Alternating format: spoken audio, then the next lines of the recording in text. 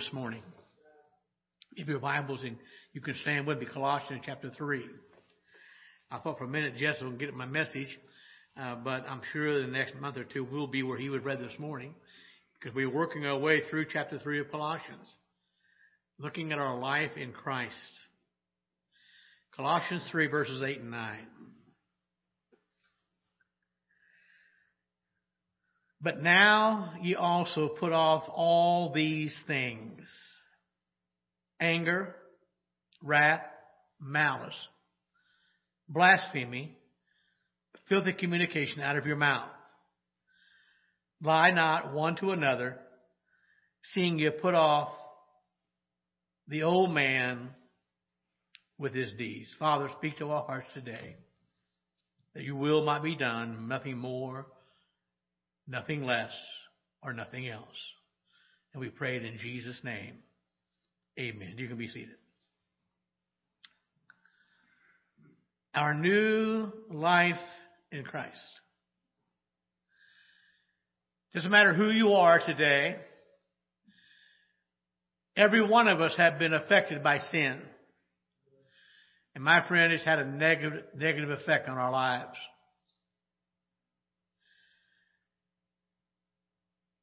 God created Adam and Eve perfect. Sin came in. And the very ones that God created in His image, that image is now marred. And sin has kept us from being who God wants us to be, who He created us to be from the very beginning. And the very moment that we received Jesus Christ as our Savior, we began a brand new relationship. And I got to tell you, and I love my wife and I love my family, but nothing compares to the relationship I have with Jesus Christ, my Lord. It is a very intimate, close relationship. And I love Him so much. And even after all these years, I'm still amazed that He loves me. Amazing grace. How sweet the sound.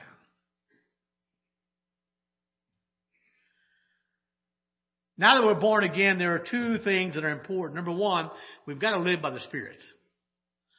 The Spirit of God now lives in us, and we must allow that Spirit of God to control our lives, to guide our lives, to remind us of what Jesus said, and to fill us with the power to live this life to please God. So we have to live by the Spirit. But we have to look to Jesus Christ. And we look to Him, we obey His commands, not because we have to, but because of a brand new desire that God placed in our lives. We want to serve Him, and we want to be loyal to the Lord Jesus Christ. And I don't know about you, but I'm longing for the day when I hear Him say, "Well done, good and faithful servant." That's all that matters. That God would say, "Well done."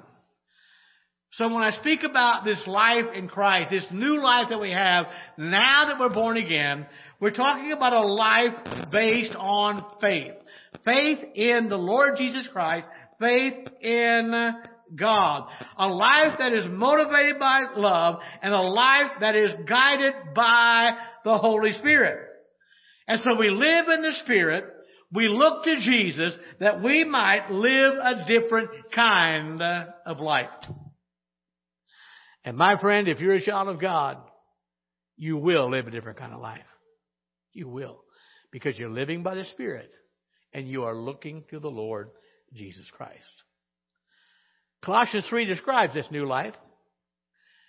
Describes and tells us about our old life that we died to. Speaks about our new life that is hidden with Christ in God. And because we have this new life, if you're born again, you have a brand new desire. We have a desire to live for God. We want everything we do to please the Lord Jesus Christ. just read a moment ago in the introduction of our service. Everything we do ought to be done for the glory of God. Doesn't matter what it is. And now that we've been born again, God says that you and I have the responsibility of putting off the old man, putting off our old nature. So in Colossians chapter 3, verses 8 and 9, the Bible tells us to remove all of these traces of worldliness. We need to get rid of them. And once we are born again, once we experience this new life in the Lord Jesus Christ, we are now to act it out and live it out in our lives every day.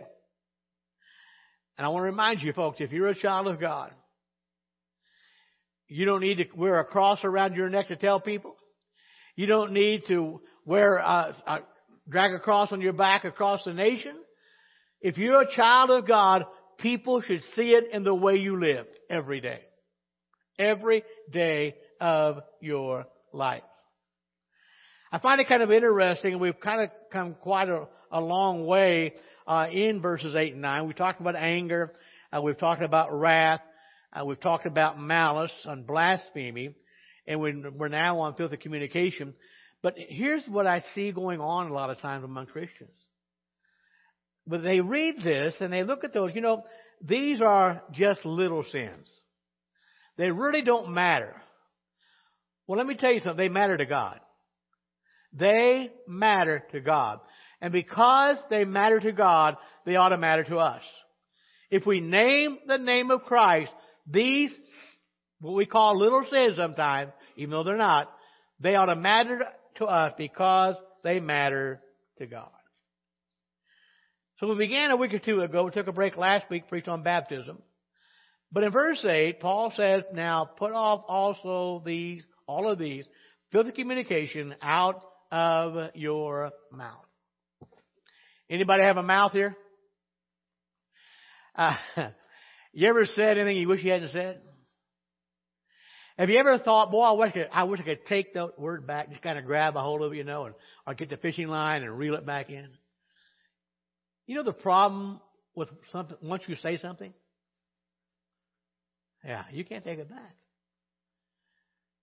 But the Bible is speaking here specifically about filthy communication. That involves crude talk, abrasive language, expletives. Now again, in verse 8, Paul says, put off all these. Anybody know what the word all means? Every last one. Put them all off. Now, we need to remember, in this verse, the Bible is referring to people who used to be pagans. Several years ago now, when I was on the first time I was on the home mission board, I'm back on her now. But anyway, we all got together and we were talking, interviewing someone for possible mission work, and all of us kind of gave our testimony and the experience we've had. And Brother Roger Daniel shared that he attended at one time for a year or so a Seventh-day Adventist seminary. And some of the guys and one guy said, well, at least he wasn't a pagan. And I always think about that when I think about what's going on here. Because the Bible is addressing people who at one time, they were pagans. He's speaking to people who used to live a lifestyle of sin. And he also speaking to those who served sin at one time. And Paul said, but now you're saved.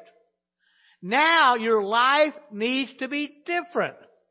Now that you're living as a child of God, your life ought to be dramatically different than what it used to be, and around the world, different from the world around you. Folks, we need to make a difference by the way we live in this wicked world. Our life should be different. So the Bible says, stop your filthy communication. Why? Why is that important? Why is it not a little matter? Because it matters to God. But number one, wrong communication will affect our relation with God. 1 John 1, 5, and 6. The Bible says, this is the message which we have heard of Him and declare unto you. Notice this. God is light. And in Him and God is no darkness at all. If we say we have fellowship with Him and walk in darkness, we lie and do not the truth. So when God says to me, stop your filthy communication, I have to realize the only way I can maintain this brand new relationship with God, and for some of us it's been a while, it doesn't matter. The only way we can maintain that is as we walk in the light. And my friend, we cannot disobey God's commands and walk in the light. If our communication is perverse, if it's sinful, if it's dark, it's going to affect our relationship with God. We have to walk in the light because He is the light.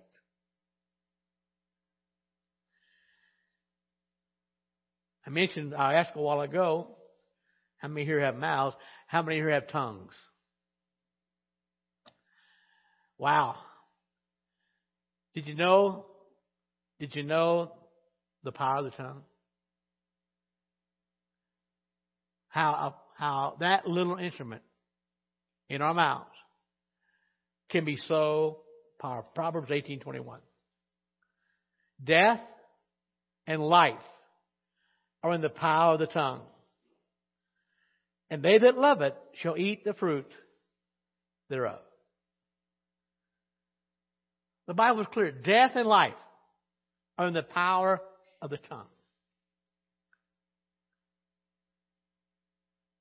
Our tongues have the power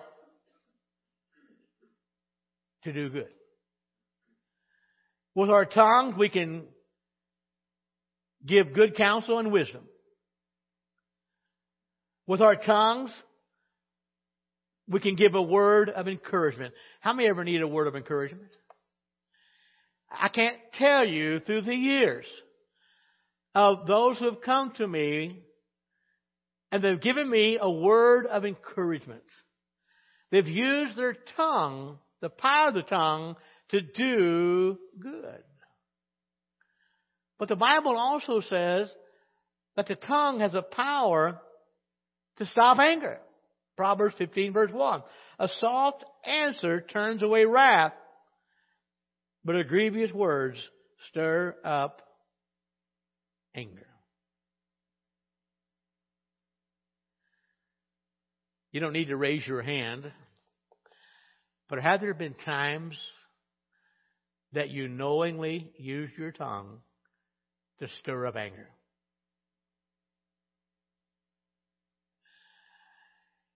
You use that tongue, your mouth, your words, to stir up anger. And the Bible warns against that. But I'll tell you right, I'll warn you, if you're not careful, you'll stir up something you can't handle.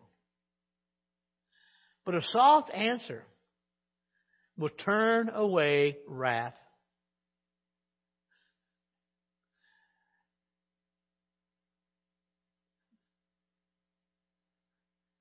Some years ago, a pastor, a friend of ours, and our family knows him,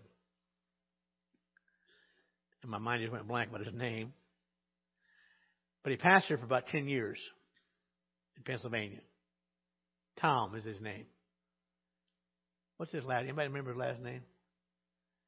He's always rooting for the Steelers. Yeah, Tom Jones. I should remember that, all right? And he preached at our state meeting one year.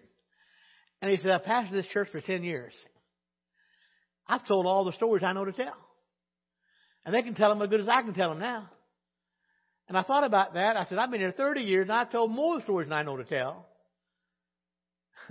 And y'all can tell them as good as I can. But I remember a particular time here at the church, I was here with someone else. And this was when I was a deacon here at the church and we were doing some work in the attic. And his brother said something to me about what somebody said about me. That wasn't true. Now, he couldn't see him, but I could feel them sparks were flying out of my head. I said, I got to go. Not to the bathroom. I went down and got in my car, and I headed to this person's house. And it's about maybe a 15-minute drive, and I was rehearsing in my head of how I was going to let them have a piece of my mind. And when I got there, I'll never forget it. God spoke to my heart. And I said to that person, I said, you know, I am so sorry I've offended you. I am so sorry that for whatever reason you think I did this. And I'm asking you right now, by the grace of God, please forgive me. And guess what happened? There was no anger. And I'm so glad that God didn't let me go in my flesh, but that the Spirit of God spoke to my heart. But then we also know that the power of the tongue can do evil. In Proverbs chapter 6, God lists 7 things that He hates. Look what it says. Verses 16 through 19. These 6 things that the Lord hates, yea, 7 are an abomination to Him. A proud look, a lying tongue, notice the tongue there, hands that shed innocent blood, a heart that devises wicked imaginations, feet that be swift in running to mischief, a false witness speaks lies, and he that soweth discord among the brethren. Notice that verses 16 through 19 are one long sentence. And in that sentence, notice the things that God condemns.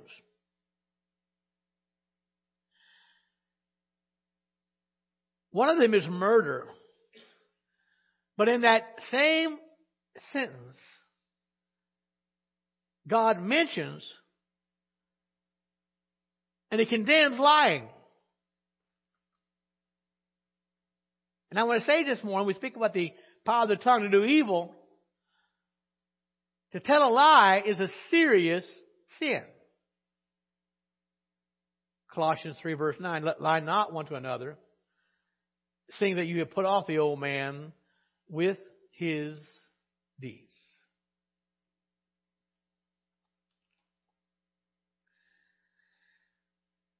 I've often thought, I wish God would have given me a bridle for my tongue. I better be careful, He might do that, right?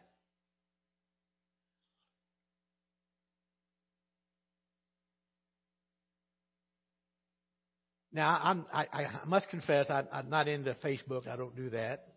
If that's your thing, that's okay. I do text once in a while, quite often. But I think not only do we need to control our tongue when we talk, but also when we type. Control the tongue. And the Bible is clear.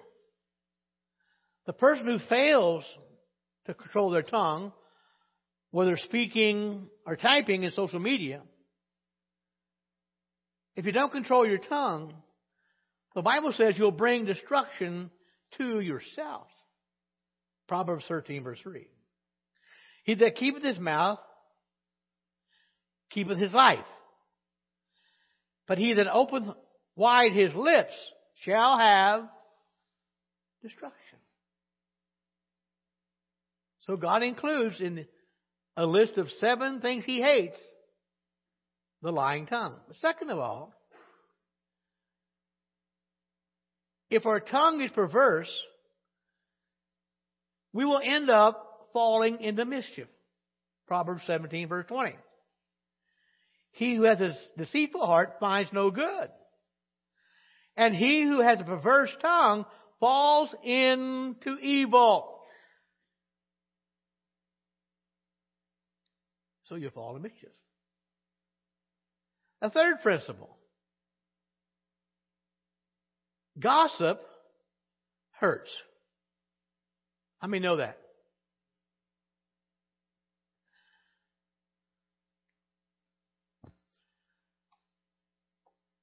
One time when I worked at General Motors, I had to go to the tool room to get a particular tool, air tool or something, when I was in supervision.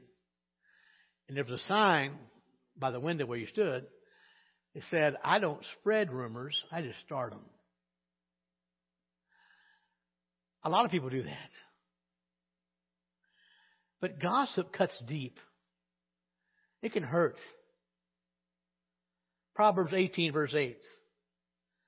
The words of a talebearer are as wounds, and they go down into the innermost parts of the belly. The fourth thing about a lying tongue, it hates. It afflicts people. Proverbs 26:28. A lying tongue hates those that are afflicted by it, and a flattering mouth worketh ruin. Verse 16 and 19 of chapter 6, Proverbs 6 again. These 6 things that the Lord hate, yea, 7, are abomination. A false witness speaks lies, and he that sows discord among the brethren. Now don't miss this. The one who uses their tongue in the wrong way, God says to him, that's an abomination. It's not a little sin. In God's eyes, it is an abomination. And our tongue has a lot of potential. And we can go 2 ways with that. Either of two. We've got the potential to do good, but we also have the potential to do evil with our tongue. And I want to remind you folks, as Christians, we can be as bad as we want to be at times. And sometimes we are. So the question is, for all of us, what are we using our tongue for? Is it edifying God? Are we building up our friends and people? Or do we know for a fact that we are tearing them down behind their back? What are we doing with our tongue? Now, by the way, before you get the wrong idea, as far as I know, right now, we don't have a problem with that. But I think it's important to keep the door closed before the horse gets out. Amen? But we've got to guard what we say. But I think another important factor here is not just to be truthful, but to be tactful with what we say. Proverbs 15:4. A wholesome tongue is a tree of life, but perverseness therein is a breach in the spirit. Do you have tact? I don't know who came up with these definitions of tact. They're not mine originally. So when I ask what is tact, here's what it says. Tact is the ability to make a point without making an enemy. Good stuff. I love this one. Tact is when you tell someone to go jump off a cliff in a way that makes them look forward to the journey. That's tact, right? Tact is treating everybody as if they knew what they were talking about. Let's be honest. How many times have you had a conversation with somebody you thought, they have no idea what they're talking about? But tact says, well, I'll treat them as they did. But also somebody said tact is the art of telling someone he's open-minded when he's really got a hole in their head. So tact is not always easy to do. And the primary way that we show respect is with our words. Be careful. Not just what we say, but how we say it. Again, the first few words of Proverbs 15:4, a wholesome tongue. That word wholesome carries the idea of healing. The idea of curative. It's a tongue that wants to bring health, if you will, not destroy. And the Bible, not just in Proverbs or the Old Testament as well, but also in the New Testament, reminds us that we need to be careful. We need to give a lot of attention to how we speak. Ephesians chapter 4, look at verse 15. But speaking the truth in love may grow up into him in all things, which is the head, even Christ. Speaking the truth in love. Now, I want to remind you, my philosophy here at our church is that we need to be committed to truth. I was watching a video clip yesterday of a preacher sharing some things that's going on that's kind of making a resurgence in the Christian, in evangelicalism. And that's called stand-in theology. First time I saw this would have been probably in the late 70s. Pam and I were home in Illinois visiting our family, and we went to a church that my grandmother attended at the time. And in their Sunday school class, we sat in a circle. And we each read a verse, if you wanted to. And once you read the verse, your challenge was, tell us what that verse means to you. That's called stand-in theology. Folks, God doesn't want to know what that verse means to us. What does the Bible say it means? It doesn't matter who you are. It doesn't matter your background. We have to be committed to the truth of God's Word. And we must be. Now, again, I said that was in the 70s. It kind of died out for a while, came back in the 90s. And from what I read and heard yesterday on that clip, it's coming back again today in the church. But we need to stand against that because we need to be committed to the truth of God's Word. Now, so what does that mean, to be committed to the truth? Well, I think number one, it means that our words have to be honest. We must be honest. But it also means that our actions, the things we do, need to reflect the integrity of Jesus Christ. Amen. And I realize the Bible says, and I'm not making an excuse here. The Bible is clear. We are to speak the truth in love. But how many have found out that's not always easy? But it doesn't matter. We're still to speak the truth in love. And my friend, that is necessary. If we as a church are going to do the work of Christ in a broken world, we have to speak the truth in love. And that means we don't walk around pointing our finger saying, I dare you. We open our arms and say, we care about you. Yes, we're going to tell you the truth, but we want you to know we do that because we care about you and we don't want you to die lost and go to a devil's hell.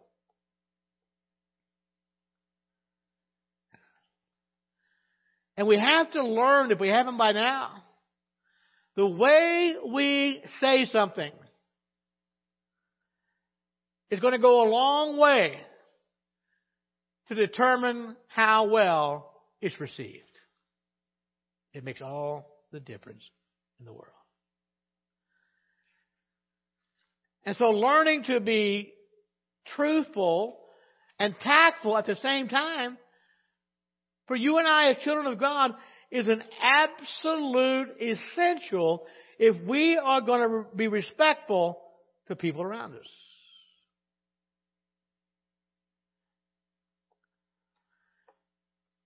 I mentioned a moment ago, once we say words, it's hard to get them back.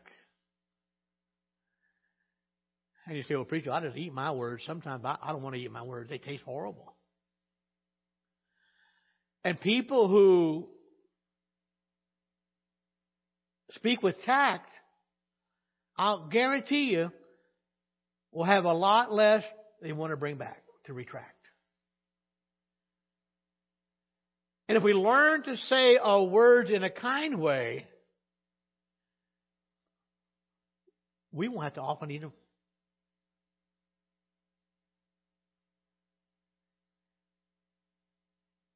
And I can't tell you how many through the years in the church that simply didn't understand that concept. They would actually confuse rudeness with frankness. Now, by the way, church, we never have an excuse to be rude. Ever. Not to each other, not to the unsaved. But those kind of people who don't understand that principle, their attitude is, I will tell it like it is. Let the chips fall where they may. Now, my friend, that's not being frank. That's being mean and disrespectful to people. Now, make no mistake about it. We must speak the truth. But the Bible says we've got to speak that truth in love. And my friend, I want to say this morning loud and clear, if I can't speak it in love, I better wait a while until I let God and the Holy Spirit deal with my heart that I can share that truth in love. So certainly filthy communication would involve our tongues. In telling a lie, communicating.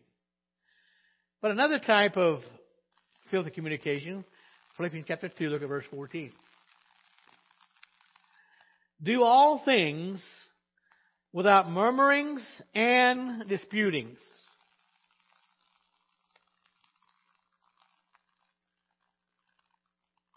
Complaining and disputing. Grumbling, moaning.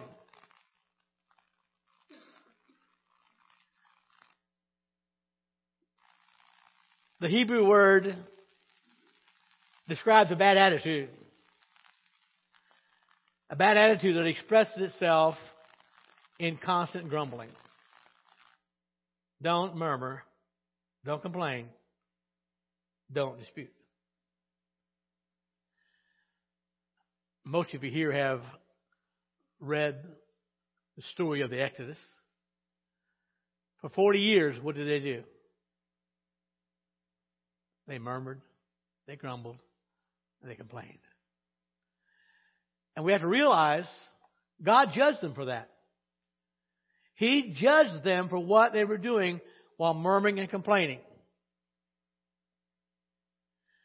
So why is it harmful? Number one, it is directly opposite of the attitude of Jesus Christ. And we've been talking about his example on Wednesday night, we're to imitate Christ. And grumbling and complaining does not imitate Christ. But the second thing,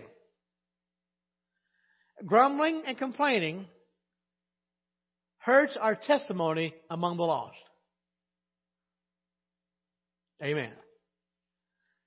The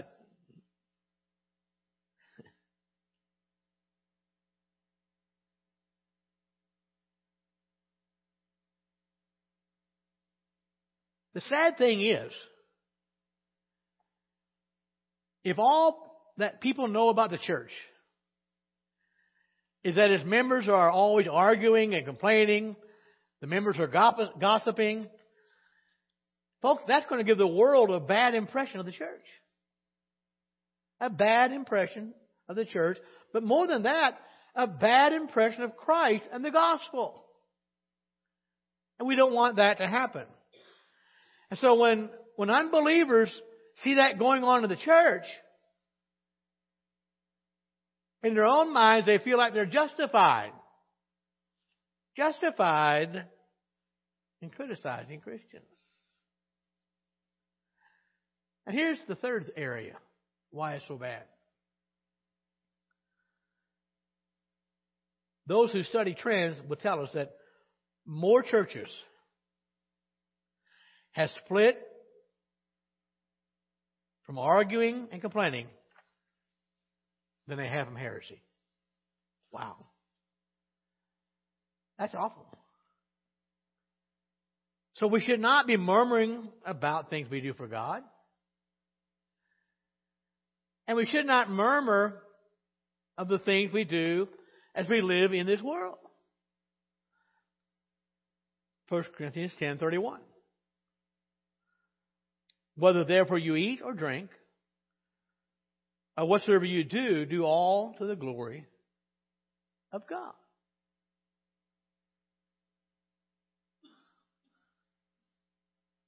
I think there are at least 3 areas we need to watch out what we're saying. Watch your attitudes. Number 1,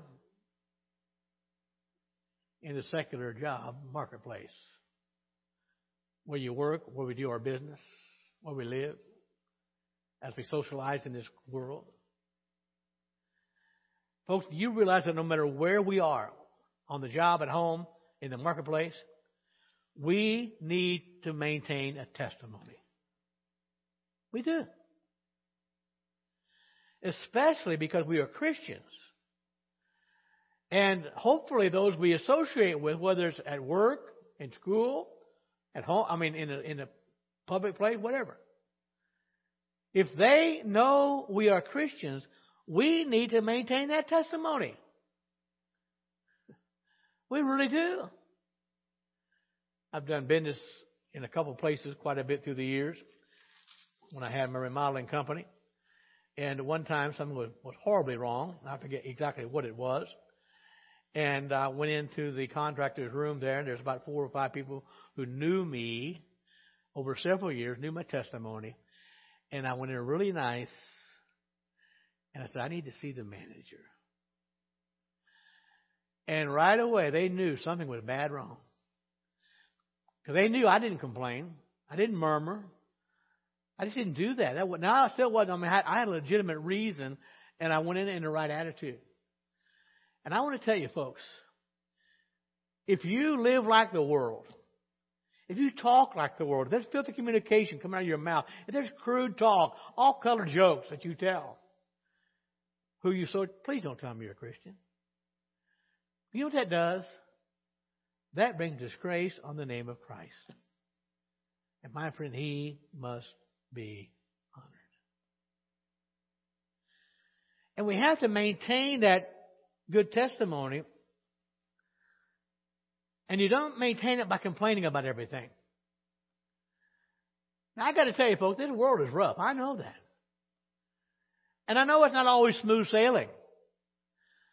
But I want you to know this, no matter where we sail, God is with us. He's with us. And we need to maintain a testimony. And there's nothing that aggravates me anymore than see a Christian with a negative attitude. It's never just good enough. It's never just right. And when the world sees that,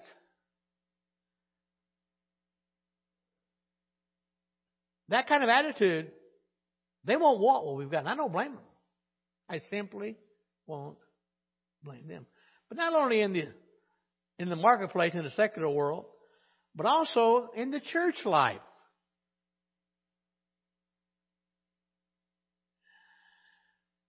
We need to have the right attitude.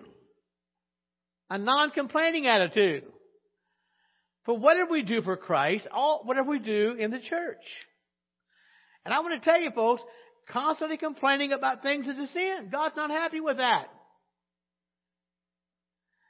But also, it's very discouraging to the leader who has to hear it all the time.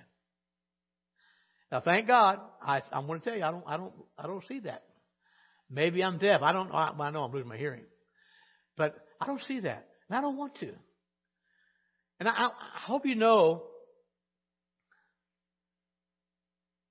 Being a pastor is not easy. It's not. And one of the toughest things, pastors only work 1 hour a week anyway. I work 3, Sunday morning, Sunday night, Wednesday night. But the fact of the matter is, folks, I need your help. I need your help to keep them being discouraged.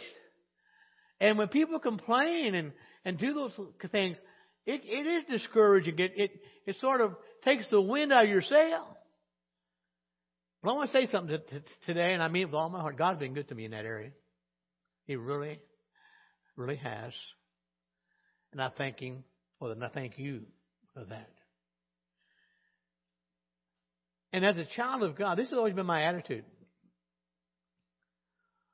We need to support and be enthusiastic about following those in leadership. I had the privilege of serving as a deacon under 3 pastors. And in fact, one of them called me this past week. And one of the deacons that served him in another church had passed away. And he was telling me about this fellow. And I hadn't met him before, but I heard my pastor friend say something about him. And he said, he told this deacon before he passed away, he said, I want you to know something. In my 50 years of ministry, I've had 3 good deacons. And he named all 3. One was the guy who was dying. And he didn't tell me that just because he was dying. But I was also on that list. And the crazy thing about this, that pastor did not agree on eschatology. We didn't agree. And I knew that when we hired him, and I still voted for him. He knew that. Thank God he finally converted, though, okay? I wish he was listening. He'd get a kick out of that. But at any rate, we didn't agree. But you know what? We never debated it. Now, we did on the sideline. We had good, healthy Bible discussions. But even when he was teaching, I never once said anything about that I thought he was wrong, even though I maybe did.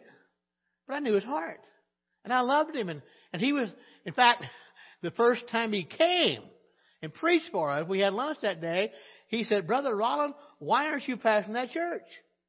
I said, because God hasn't called me there yet. And he said, I never forgot that. Folks, we have to support our leaders. Now, by the way, if they're doing something that's not biblical, absolutely not. If they're not following God's leading, don't follow them. But we have to remember that in most cases, God puts leaders in place for such a time as this. We have to do what God's Word says. So in the secular world, in the church life, but also to other Christians. We read a moment ago in Proverbs 6, verse 16 and 19, the last thing that's an abomination was sowing discord among the brethren. How do you do that? Well, number one, I call Brother Paul Wheeler. I said, Brother Paul, did you hear this about Brother Dan? Right away, his ears perk up. I call Sister Diane Wheeler. Sister Diane, did you hear this about Diane Coyle? And the problem is they probably didn't, but now guess what they want to know?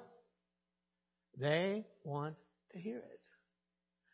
Another thing that causes problems is everybody said, fill in the blank. When you hear that no one thing, not everybody said it. Might have been 1 or 2, but not everybody said it. So the Bible warns us over and over again about causing problems among the brethren. And so again, these are not little sins. We're talking about things that are abomination to the Lord. And I don't want to be guilty. And so we sow discord by murmuring and complaining. We sow discord with a complaining attitude. We sow discord with trying to get special treatment for ourselves. So many ways. And the Bible says, don't do it. And the Bible also tells us as Christians, those who are sowing discord, mark that person. Watch out for them.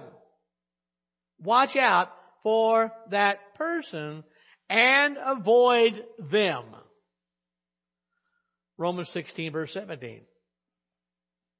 Now I beseech you, brethren, mark them which cause divisions and offenses contrary to the doctrine which you have learned, and avoid them. Well, we're out of time, and I'm about done here.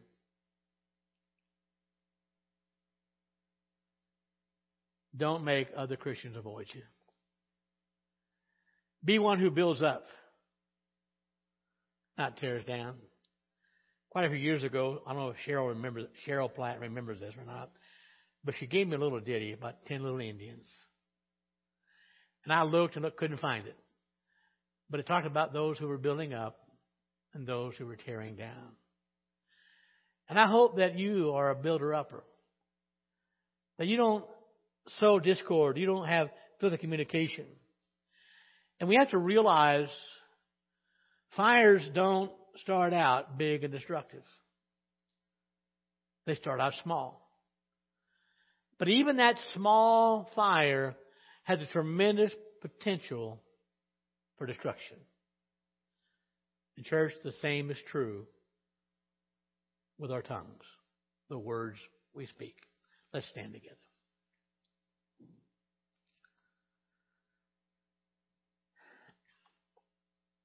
Father, we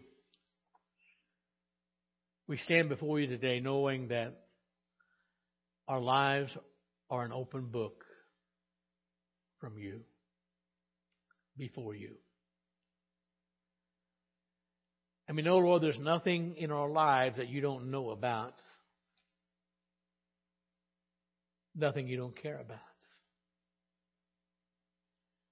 And Lord, I pray for all of those who are believers today. I pray, Lord, that we will not allow our tongues, what we say, verbally or through written word, to destroy our testimony with you. Certainly you are a God of integrity. Help us to be that kind of people, Lord. But Father, there are some who are trying to do this on their own. They're not into your word. They're not looking to Jesus. They're not allowing the Holy Spirit to guide their lives. And they're failing, Lord. And there are also some who cannot do it because they've never been saved. Never been filled with the Spirit. And have never looked to Jesus. Father, wherever the need today, I pray you'll bring conviction. I pray, Lord, you will draw the lost to you. And God, I pray for those who say they're Christians. Help us to desire the power to live it out. In Jesus' name we pray. Amen.